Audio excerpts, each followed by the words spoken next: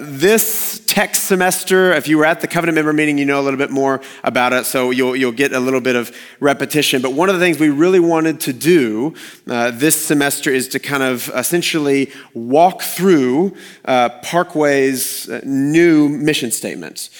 So if you weren't at the Covenant member meeting, Parkway's new, or rather I should say elaborated mission statement is the Parkway Church, it's there in your notes, the Parkway Church exists to glorify God by making disciples of Jesus Christ who delight in Him, display His love to one another, and declare Him to the world. So we want to flesh that out over this semester and then dig in specifically to how do we do that? How do we delight in Him? How do we display His love to one another as a church? And how do we declare Him to the world? And so this first kind of tech teaching, if you will, is going to be an overview of the semester. One, I want to root us a little bit deeper into the kind of biblical lifeblood of those three things: delighting in Him, displaying His love, and declaring Him. And then set us up for success, if you will, this semester. Walk through the topic. So, you heard the famous saying, don't miss the forest for the trees. You can think of today, we're going to look at the forest. We're going to zoom out and look at the forest. And then each week beyond this, throughout the semester, we're going to be looking at individual trees. Okay, so this will be kind of an overview or an intro to the semester. And so, why a new mission statement? Why a mission statement at all? A very important thing for us to realize as a church in the 21st century, because mission statements are nothing new.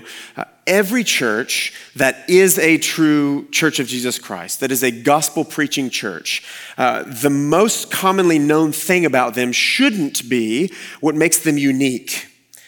It shouldn't be what makes them different from everybody else. Rather, it should be what makes them the same as all true churches throughout the past 2,000 years, namely that they preach the gospel of Jesus Christ.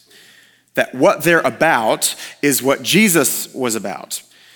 God's glory, making much of His name, making disciples who praise Him now and for all eternity.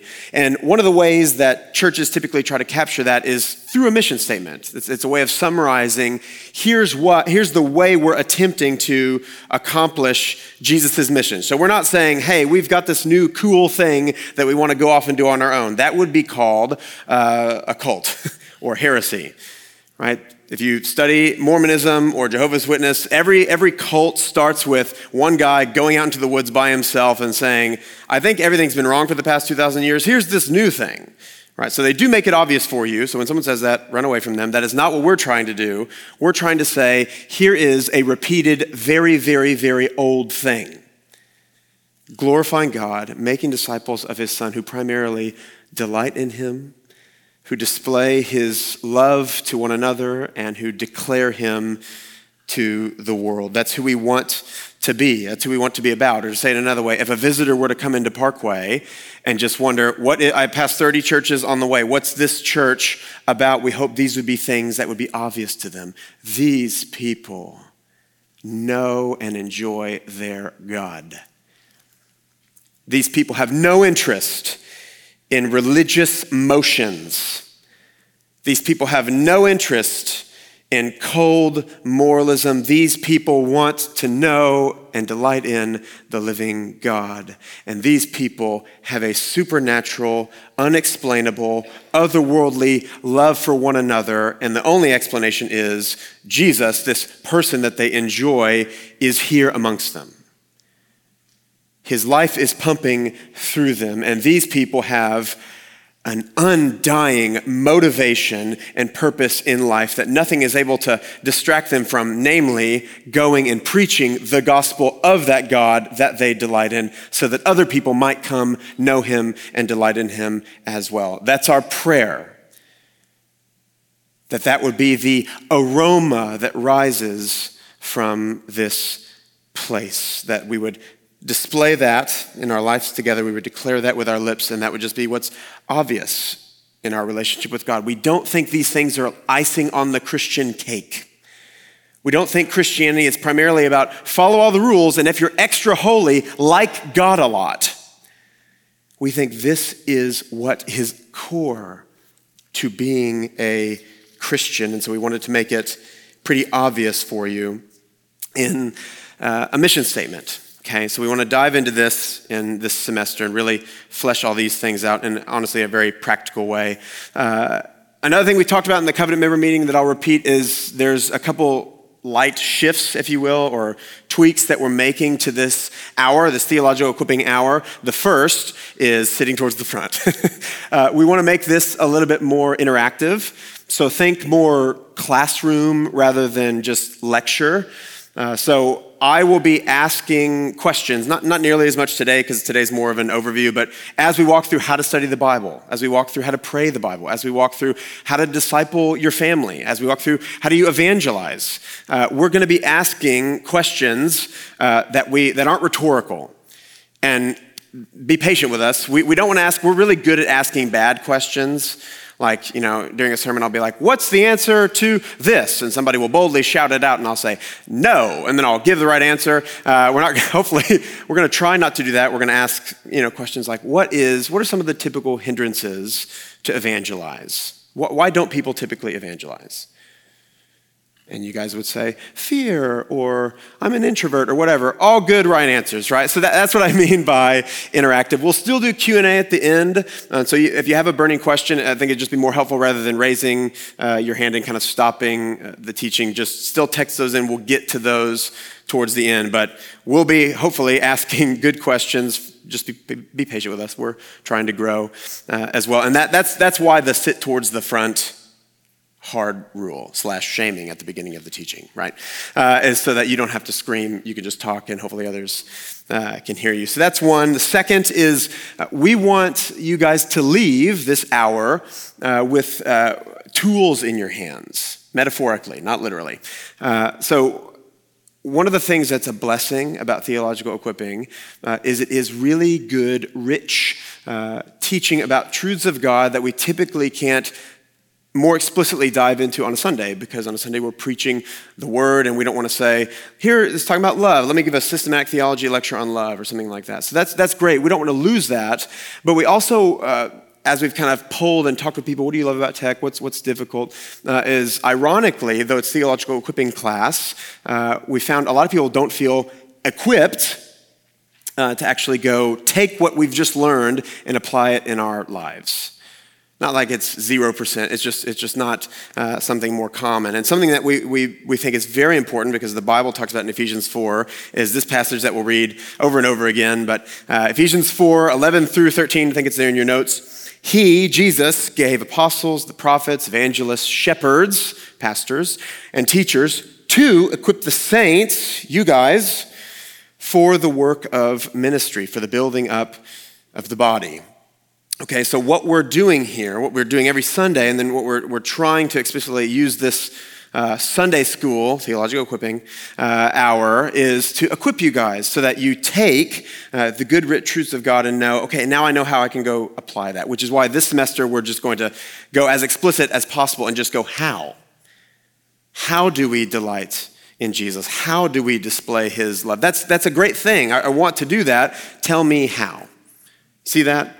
So we want to dive into that. That doesn't mean we're never going to talk about any systematic theology topics ever again or anything like that, but we want to, especially this first semester, dive into it since it's surrounded around our kind of identity as who we want to be as the people of Parkway. And then the third thing is we want to just give away good books. There's a lot of bad books, but give away good books to resource you, particularly on those three things: delight, display, and declare. So these books will be free for you. I'm gonna do this in just a second, and it's gonna be crazy. And all of us are just gonna be really bold and raise our hands and walk up to the front and stuff like that, and everyone's gonna be looking at you, and it's gonna be terrifying. But I will have a book that I will say, who wants this? And if you raise your hand to take this free book, you are promising two things, and I'm gonna encourage you towards a third thing. You're promising to read it. I know, we're getting very, very basic. If you take a free book, you're promising to read it, and you're promising to reach out to a staff member or an elder or your community group leader to talk about it. Okay, I've read it, and here's what I thought over coffee or a lunch. Those are the two promises you're making before the living God. And then the third thing I would encourage you to do is try to rope somebody else in to also buying that book, and then you guys can read it together. And so all the benefits that you are getting from the book can immediately be plugged into the community of the church. But instead of giving away 3 books and forcing you guys to meet with each other, you'd be like, hey, you notice I grabbed a book, and you know what Jared said. So you want to spend $22 on this, and then you can also buy, okay. So those 3 things. So let's do this. Oh my goodness. Okay, 3 books. The first book, this would be in the kind of delight category. This is called Habits of Grace by the author David Mathis. He works for Desiring God. He's also a pastor in Minneapolis. This is a great just overview on how to study the Bible, how to meditate on the Bible. So many of the things we're going to talk about, he gives a really good overview of how to pray to God. You hear God in his word, how to respond to him in prayer, and then how to fellowship with one another in the church. So, who wants this wonderful, wonderful book? Sarah, okay. Will you come get it? You send Josh to come get it. Send Josh, yeah. What are husbands for? Then athletically jogging up to the front. Okay, second book. The Compelling Community. In my opinion, this is the best, there you go. This is the best kind of summary overview of what we mean when we say display the love of Jesus. It's a book by Mark Dever and Jamie Dunlap on what is meant to be the supernatural, you can come here and get it later. What is meant to be kind of the supernaturalness, or what's the difference between the world looking at this church and looking at, there you go, another country club. Oh, did you say thank you? Oh, you're welcome. So the elders actually just read that together, spent several months studying it together and talking through it. So great book. And then the last one, much shorter. If you're like, those books were over 80 pages, no thank you. What Fuels the Mission of the Church? Roy, do you want this? Okay, so this is a great book by Michael Reeves and Daniel Hames, who he's really bringing out how delight in God, spoiler alert, is what fuels the mission of the church. When your heart is so filled with the wonderful treasure that your Savior is, it will be very, very difficult for you to keep your lips shut about him. You will feel compelled. You will feel fueled to go and tell your neighbor about how wonderful of a Savior is before them. So that's what that book is. There you go. Okay, we did it, guys. So that's another thing we want to do every week. And not every book will directly apply to the explicit teachings of that day. Some might, but they all will fall into those 3 categories of delight, display, and declare. Okay. So for the rest of our time today, I want to just walk through those 3 points. Delight, display, declare, flesh out a little bit, where are we getting that? Why do we think the Bible points us to that? And then tease a little bit about how we're going to be teaching you guys to do that, okay? All right, first, we exist as a church to glorify God by making disciples of Jesus Christ who delight in him. Delight in him. One of the things, or I should say the thing, that is incredible about your God is that he's not a distant God. He's not a powerful God who looks down at you and says, read the tea leaves and figure it out. If you wanted to know anything about the gods of the ancient worlds, you would have to have a priest to either read the tea leaves or cut open the organs of a lamb and kind of read its innards, real weird stuff. I'd love to know the first guy to suggest that. I know how we know what God wants. Let's cut this animal open and see what the bowels are shaped like. But that's literally what they would do, all to know something about God. All to know something about who their God is. What is Baal like? And they would do ridiculously evil things as a result of these myths that they've made up. And in contrast to that, your God, the living God of the Bible, is a God who comes down. And when you are not seeking him, he calls your attention. And he doesn't say, figure out what I'm like. He says, here's who I am. Here's my character. He is a God who reveals himself. That is unthinkably wonderful. Just that reality alone. Now, if we just stop there, he could reveal he is a tyrant. He could reveal he requires child sacrifice. He could reveal all sorts of wicked things. Is that what he does when God cracks open his chest and lets you look into his heart? No, we see that he is merciful and gracious and slow to anger and abounding in steadfast love, and gentle and lowly and patient.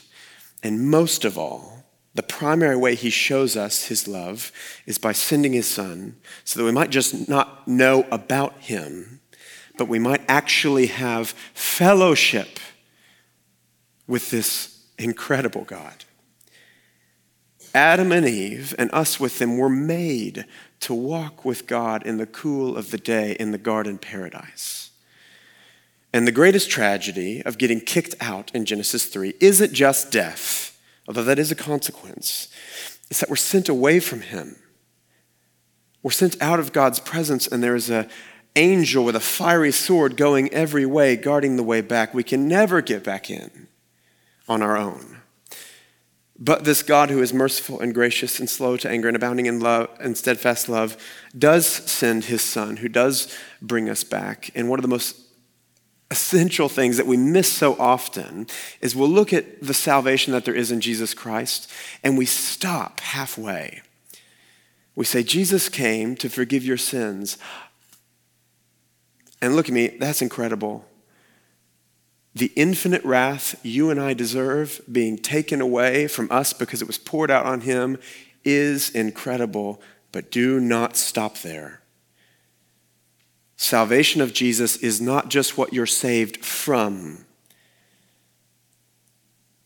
but getting your debts removed is to orient your eyes towards what you're saved for, namely, knowing this wonderful God. Treasuring this wonderful God, enjoying this wonderful God. And that is what Jesus points us to over and over and over and over again. John 17, this is eternal life, that they may know you, the only true God, and Jesus Christ, whom you have sent. How did Paul understand his salvation? What does Paul summarize as his aim of all aims? Philippians 3, indeed, I count everything lost. Why? Because of the surpassing worth of knowing Christ Jesus, my Lord. For his sake, I have suffered the loss of all things and count them as rubbish in order that I might gain salvation from hell. Is that what he says? No, him. I might gain Christ and be found in him. The Psalms, God put the Psalms in the Bible to show you as just a prayer book. Every human emotion possible is represented in the Psalms because it's the book that's meant to show you, here's how you cry out to this God that you love. Here's how you go before this God that you love. And I just pulled a couple passages that you see littered throughout the Psalms. Psalms 36, how precious is your steadfast love, O God. The children of mankind take refuge in the shadow of your wings. They feast on the abundance of your house. You give them drink from the river of your delights. For with you is the fountain of life, and in your light we see light. Notice he doesn't just say, you're the powerful one who gets me out of trouble. Or you're the wise one who gives me good counsel when I need it. He says, you are the one that I enjoy. You're the one who has all delights. You're the one that I'm after. Another one, Psalm 27. David says this, by the way, as he's surrounded by all of his enemies, as his enemies are preparing for war, not for his army, for him. As they're encamping around him, waiting to come up and kill him. This is what David asks. He asks one thing of God. What do you think he would ask? Can you kill these guys? Can you deliver me from these guys? That's what you would think. Here's what he asks, Psalm 27:4. One thing have I asked of the Lord that I will seek after, that I might dwell in the house of the Lord all the days of my life and gaze upon the beauty of the Lord and inquire in his temple. Psalm 16. The Lord is my portion and my cup. You hold my lot. You make known to me the path of life. In your presence there is fullness of joy. At your right hand there are pleasures forevermore. So this psalmist is sitting down at a table and he's got an empty plate and he can choose anything in the world to feast on. Anything in the world as his portion. What does he say? God is my portion. God is my delight. God is my enjoyment. He's the one where there's fullness of joy. He's the one where there's pleasure forevermore. One more, Psalm 73. Just the echo of a soul who understands who his God is and why they're made. Whom have I in heaven but you? And there's nothing on earth that I desire besides you. My flesh and my heart may fail, but God is the strength of my heart and my portion forever. You were made for delight in him, to glorify him by enjoying him forever. You were saved to get back to delighting in him. And if you don't like that, I'm sorry, eternity is going to be delighting in him. The crescendo of the Bible is, behold, the dwelling place of God is with man. We will see his face. We will hit our knees and praise him and enjoy him for all of eternity. He will be our God. We will be his people.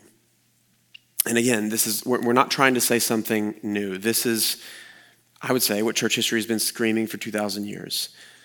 What is the chief end of man? The great Puritan Westminster Catechism said, glorify God and enjoy him forever, which are two sides of the same coin. John Piper made very popular today what he coined Christian hedonism, this idea that God is most glorified in us when we are most satisfied in him, that prizing him is the essence of praising him. But again, he would be the first one to tell you, I'm just rephrasing what Augustine said 1,600 years ago, or what the Reformers said 500 years ago, or the Puritans said 400 years ago, or what Athanasius said 1,900 years ago, or Irenaeus said 1,900 years ago, or Polycarp says as he's about to be martyred 2,000 years ago. We glorify him by enjoying him and making him our supreme treasure. And we will do that one day by sight. Now we do it by faith. He's not here with us physically as he was with the disciples in the upper room, but we taste and see with the eyes of faith. So here is the very, very, very important question. How? How do we delight in God? And let me just ask the first question of the semester. Why is it important to know how we're meant to delight in God? Why is that important?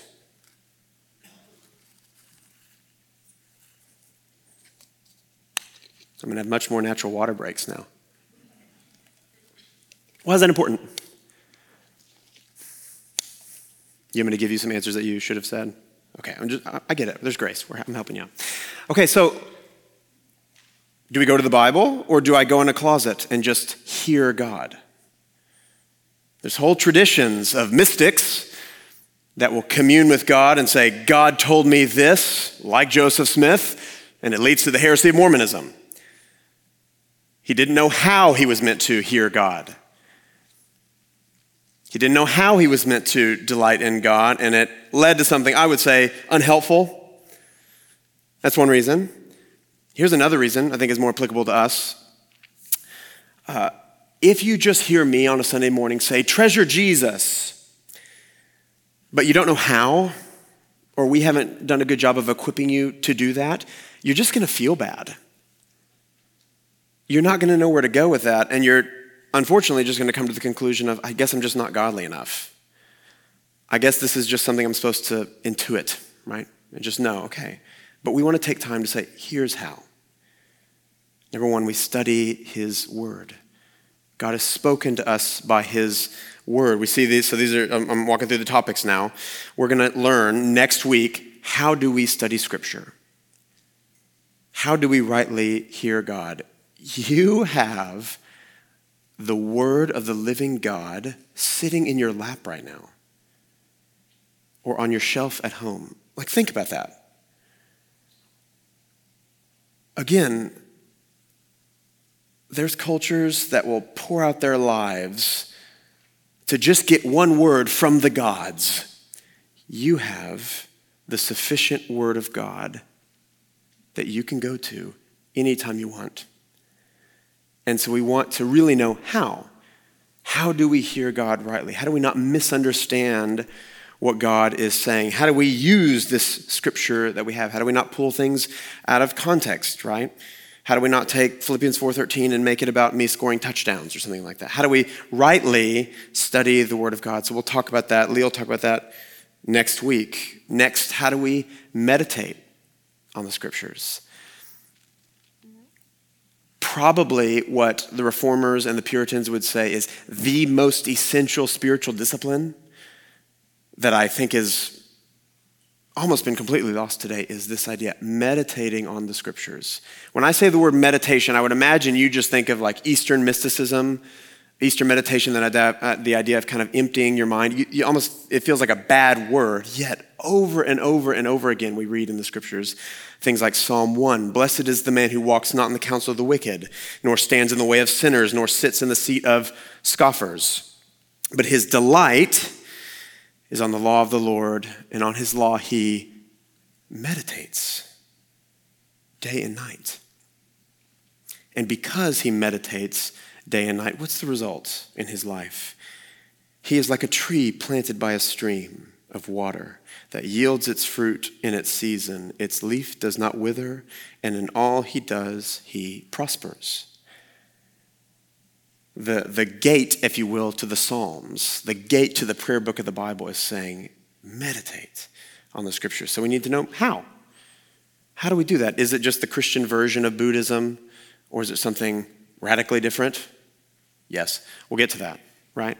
Something radically different. This personally, meditating on the scriptures and praying the Bible, which I'll talk about next, are the two most things personally that have transformed my communion with the Lord. There's no close second place. So we want to learn how to meditate on the scriptures. Next, how to pray the Bible. We typically will rush into prayer and say, dear God, and then either just pray the same, old things about the same old things, as Donald Whitney would say, or our minds are just scattered and we typically just get discouraged or, let's be honest, bored in prayer. And it's because we speak first. We kind of approach backwards instead of letting God speak first in his word, and then we respond to him in prayer. You have, one of the main things I pray for you when I'm going through the directories is I look at Paul's prayers at the beginning of his letters, what he prays for the Ephesians and for the Philippians and the Thessalonians, and I pray that for you, that the eyes of your hearts would be opened and enlightened to see the wonderful riches of the gospel. So Paul prays in Ephesians 1. He's respond to the scriptures. So we'll talk through how do we do that? How do we pray as a response? How do we talk to God, if you will? How do we hear him and then respond to him in prayer? Next, we'll talk about how to kill sin, which did that look weird to anybody? We're like, study the scriptures, meditate, sin. Does that look kind of weird? Like it's almost out of order. Why is that in there? John Owen would say the biggest threat to your communion with God is sin. And this idea that we're just going to coast in the third heaven in this broken world without having to make war every single day against sin is wrong. And so if you want to commune with the living God, you're going to have to, like Cain was meant to in Genesis 4, watch out for the sin that is crouching at your door and desire is for you. Okay, so I think Lee's going to teach that. He's going to talk about how do we effectively kill sin in a way that fuels our delight with God, and then how to delight in God's creation. What's that about? That's not pantheism. Don't freak out. It's not like we ran out of Bible stuff and we're like, I guess the trees, right? Okay, so what are we getting at? What do we mean by that? One of the first realities we encounter when you open the Bible is that there's a God, he exists eternally before everything else, and then you see he's creator. God speaks, and then there's everything else.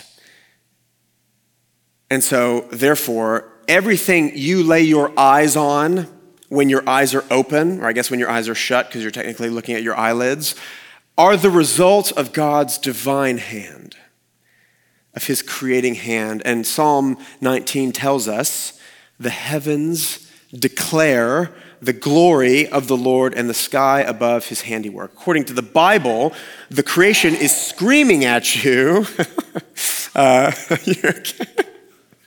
Man, okay. Claudia sneezes really loud as well, so that, I don't know why I laughed at that. It's just normal to me. According to the Bible, the stars, when you look at them in the sky and you look for Orion or whatever, or you look for the Big Dipper, what the stars want you to see is God is glorious. God is wonderful. He hung us here. When the sun rises and you're outside for 4.5 seconds before the perspiration begins to pour down your face, what the sun is screaming at you is God is the one making the sun rise and makes it set. As the moon reflects the sun, what it's screaming at you is God's wonderful, beautiful hand designed all of this. As you hear the birds chirp, what they're chirping at you is God feeds us. When you see the flowers bloom, what they're telling you is God clothes us, Matthew 6. If we listen to the scriptures about what the creation is yelling at us, there is no place you can look in the world where you shouldn't be compelled to worship your creating God. And so we want to equip you to do that. Does that make sense? See how that's different than pantheism? Okay. Lastly, I'll admit, I put this here selfishly because I love church history. Learning from church heroes. Okay, this is my biblical foundation for not talking about the Bible and talking about John Newton and McShane. Okay, so look at Philippians 3. Paul talking to the Philippians, brothers, join in imitating me, Paul, and keep your eyes on those who walk according to the example you have in us, which I take to mean all other faithful Christians who are following Christ, and say, follow me as I follow Christ. Or let me say it this way. We're 2,000 years later, which means we've inherited a lot of confusion and a lot of difficult debates. We have also inherited such treasure of men and women who have spent their whole life mining the glories of God. And they have died, and their works have remained. And their treasure chests are open, waiting for you. Augustine has his treasure waiting for you to search and see how wonderful and how sovereign and how gracious your God is. C.S. Lewis has his works waiting for you to see the depths of your God, the reality of your God, the beauty of your God. McShane has his works open to you to see the sweetness of your Savior, waiting for you. Don't read bad books. We've got too many good ones to waste our time. So we want to talk about how do you do that? Because there's a lot of old dead guys, and there's good ones and there's some bad ones. There's ones you should avoid. So how do you find the good ones? And then how do you actually do that? If John Owen is hard to read, like what do we do? How do we navigate that? So we'll talk about that. Essentially what I'm trying to do, I'm trying to put voices around you. I'm trying to put voices in your ears. The best way for you to grow in your encouragement is to hang out with people who encourage. And vice versa. You want to grow in gossip and cynicism, hang out with some people who gossip all the time. You want to grow in evangelism, just go spend time with bold evangelists. Just go have dinner with them. You don't have to be on the streets with them. It will just be infectious. There's this inevitability of influence, and that is true of dead men as well. You want to see the glories of God, hang out with some dead guys who can't shut up about the glories of God and the wonders of God and the riches of grace. And you'll find friends. You'll hang out with John Newton, and you'll hang out with McShane. So, two things. So this is not a magic formula. Don't misunderstand what we're doing.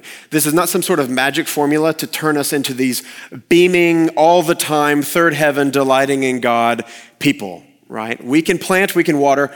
God has to move. The Spirit has to move in our hearts to actually do the sanctifying works. The Spirit has to actually kill the sin. The Spirit has to set our eyes on the Savior. But what this is doing, as my old pastor used to say, this puts us under the faucet, if you will, waiting for God to turn it on. Or as Dave Mathis says in his Habits of Grace, it puts us on the paths of his promises. And we wait for him to come through, okay? So we're not trying to crack this magic code, but rather this is just meant to put us in the way of his grace and see his grace lavished upon us. And then secondly, last thing I'll say about delight, this is meant to not just make us have really good quiet times. I want this to build habits so that we learn to abide in him all day. In the same way we abide in our phone, meaning when there's dead time, we pick it up and scroll. What if your reaction was thinking about the sweetness of your Savior when there's space? What if the dead time was prayer?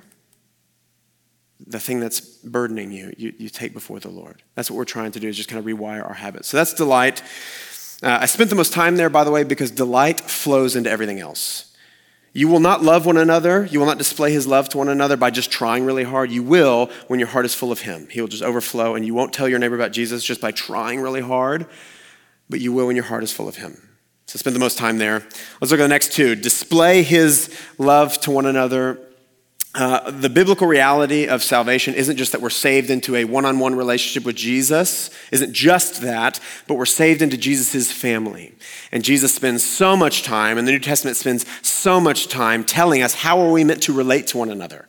And the key passage for this that you'll hear us quote over and over again is from Jesus in the upper room right after he's washed the disciples' feet, when he says this in John 13, "A new commandment I give to you, that you love one another just as I have loved you. You also are to love one another." And so just as I have loved you, what is he talking about? He's just washed their feet. And we can keep going. He came not to be served, but to serve. He came to give his life as a ransom for many. He came to forgive. So in that same way, you likewise love one another. Verse 35, "By this, all people will know that you're my disciples if you have love for one another." Not by how loud you sing and show everyone that you love God, but rather how you lay your lives down for one another. That reality is what displays these are Jesus' people. That's the witness.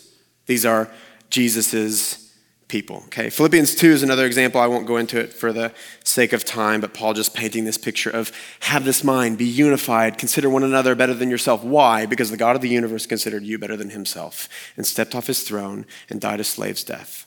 That's why. His life flows into our life as the people of God. And so how do we do that? We love like Jesus loves. We walk through all the one another's, right? There's tons of them all throughout Scripture. Bear one another's burdens, build one another up, disciple one another, rebuke sin in one another. And so again, the key question, very important question, is how do we do that? How do we display his love? Is that just be nicer to one another? Is that just friendlier small talk in the lobby? Is that check? We're displaying it. Or is it more Bible studies? Like, what actually does it mean? And so we're going to talk about that. We've got the text listed there, how to build up the church. Again, Ephesians 4, all about equipping the saints for the work of ministry. Why? For the building up of the church. The health of the church comes from us building one another up with the gospel. And so how do you do that? We'll talk about it. How do we be a community of prayer? If there's anything that displays, it's just a mark of the church in Acts, is that they are a desperate people of prayer. As stronger forces keep trying to stomp out the gospel and stomp out the gospel and stomp out the gospel, we see scene after scene after scene of prayer, people going before the Lord, not relying on their own awesomeness, but going before the Lord, the Spirit filling them, and then the gospel going forth, and many being added to their number. We see that over and over and over and over again. So I'll teach that lesson. I'll be honest, I'm terrified. There's nothing more convicting than how prayerless we are, because prayerlessness displays how little you actually believe God's the one that has to do everything. And so we don't want to be those people. We want to be people who are dependent on God. Or to use kind of the old example, if God left this place, would anybody notice? Or would we just kind of keep trucking? And we just don't get the flutteries as much. Or would this place crumble if God left? We hope it's the second. And that we hope we thrive because the life of Jesus is beaming through this place. So how to be a community of prayer, how to disciple one another. If disciples are called to make disciples, if followers of Jesus help others follow Jesus, is what we're called to do. How do we do that? How do you find someone to disciple? Do you rock up and say, I heard people need to be discipled, and you're welcome. I'm here, so let the line form in the front. Right? How do you do that? That's kind of awkward. How do you find someone to disciple you? We'll talk about that. What do you actually do when you're discipling one another? Okay? So what if I'm too busy? What if I'm not smart enough? All those different things. How do you disciple one another? We want to walk through the practicalities of that. How do you disciple your family? What do I do with these 9,000 kids the Lord has blessed us with? What's a faithful way to disciple them? What's a faithful way to raise them, as Ephesians 6 calls us to raise them in the discipline and instruction of the Lord? And then how are we meant to be distinct from the world? If we're called to be a city on a hill, if we're called to be the salt of the earth, what does that mean? How do we do that? Does that just mean don't go to rated R movies? Does that just mean don't drink, smoke, or chew, or hang out with those who do? Right? How are we? We're called to be distinct from the world. How? Is it by kind of like the desert fathers, just secluding ourselves, running away from the world, saying, you're gross, we're holy, right? Or something radically different? It's something radically different.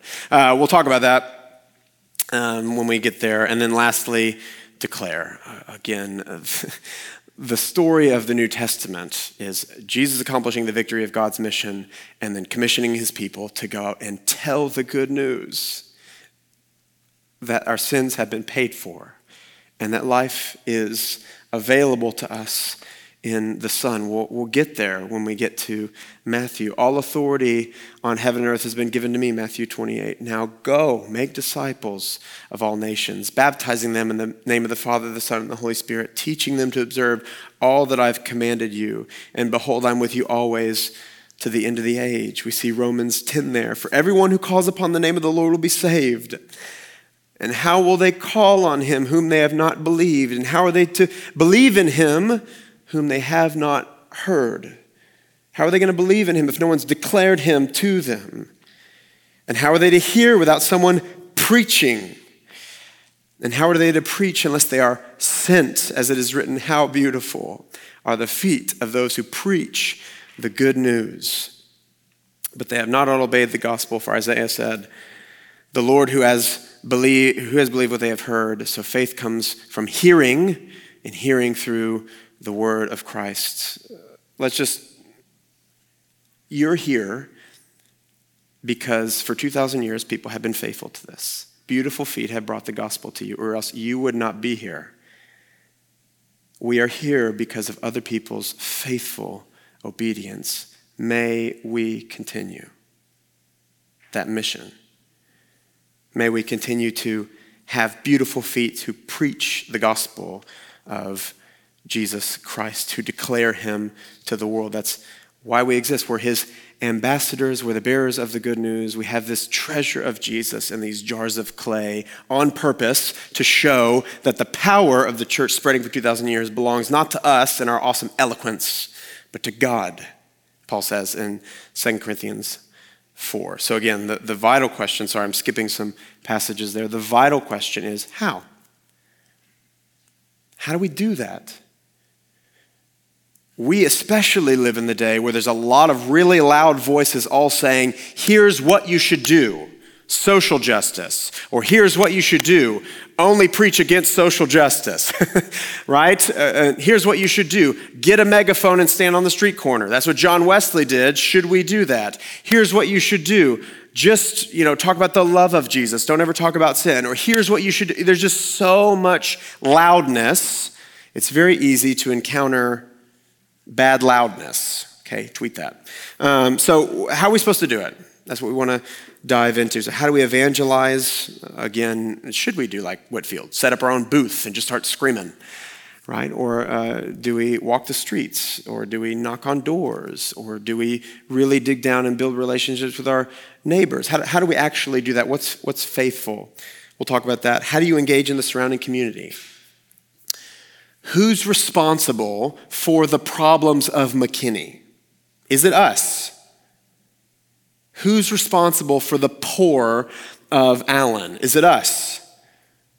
We'll talk about that. How is the church meant to relate to the surrounding world? Is there a difference between the mission of the church and the mission of the individual Christian? We'll flesh those things out. How do you plant churches? If the primary way the gospel is spread is through the advancement and planting of local churches, which is exactly what we see Paul do all throughout Acts, planting churches in Thessalonica and Philippi and Corinth and Ephesus all around. How do we do that? Right? As God has put us in one of the fastest growing counties in the world, or in America, I don't know, I think we're number 2 now. But just everyone is moving here. And so it seems expedient to plant more churches that can preach the gospel and make disciples. So how do we do that? Do we just hire a guy and wait? Is there something we can be doing now? Like, how do we navigate those things? Fourth, be kingdom-minded. So taking in the reality that Parkway is a tiny piece. We have the honor of being a part of what God's doing in the world, but we are a tiny piece. Praise God. He has not hung his hopes on this local church, but how do we relate to what God is doing outside these walls? In McKinney, how do we relate to other churches that are also preaching the gospel? How do we partner with them? How do we relate with good organizations that are trying to take the gospel in difficult places? We'll walk through that. And then lastly, how do we engage in international missions? If we're called to make disciples of all nations, how do we do that? What does that mean? Can I go across the street because someone from a different nation lives there? Do I need to go into the 1040 window? Like, what does faithfulness look like there? Do we just wait for Lee to go one day and then we're like, missions, we did it, right? How do we actually do that? So we'll talk about that. So that's what we'll be walking through. And hear me as I close. Our goal is not to just like, check, we've solved all the problems. Our goal is just to, again, just keep saturating our minds with who God has called us to be and what God has called us to do in light of who he is and what he is about. Okay, so we just want to constantly see how, not by our own strength, but rather through him, we might make his name glorious, so that, to quote the end of that passage in Philippians that we didn't get to, so that at the name of Jesus, every knee should bow in heaven and on earth and under the earth, and every tongue confess that Jesus Christ is Lord, to the glory of the Father. That's our aim. And so that's why we're doing this semester. So let me just give 2 exhortations, and then I'll pray. Lee can come up here if you guys texted in any questions. If not, I'll apologize for my aggression and you guys not answering me. I already feel bad for it. That's what happens when you have a feeler as a pastor. Okay, 2 exhortations. One would just be to commit. You might think, I already know how to study the Bible, skipping Lee's, but I don't really know how to meditate, so I'll come to that. I'll just encourage you to commit. Please don't view this as a service to be consumed. View this semester, and then all other semesters as training, as equipping the saints, the ministers, for the work of ministry for the glory of God. So commit and come. You might learn something new. The Lord might take something, as he does over and over again, take something you've heard 10,000 times, and it just becomes one of the most precious things in your life. And then 2, the most important thing, be praying like crazy. Be constant in prayer for your church, that we might not coast, that we might not just rest on nice sermons and nice people, but that we would spend every breath that we have, so long as God has us here with a shining lampstand, for his glory. And that, again, this mission statement wouldn't just be like a cool graphic that we now have, but rather that it might be a mark of our identity, that we would be a people who treasure their Savior. He's not an abstract idea to us. He is our life and our all. We live and move and have our being in him. He is my sweet Savior, my older brother, my friend, that might be our cry, and that our love for one another is otherworldly, is unexplainable. It can't be explained by human kindness. Something has happened to these people's hearts to make them treat one another this way.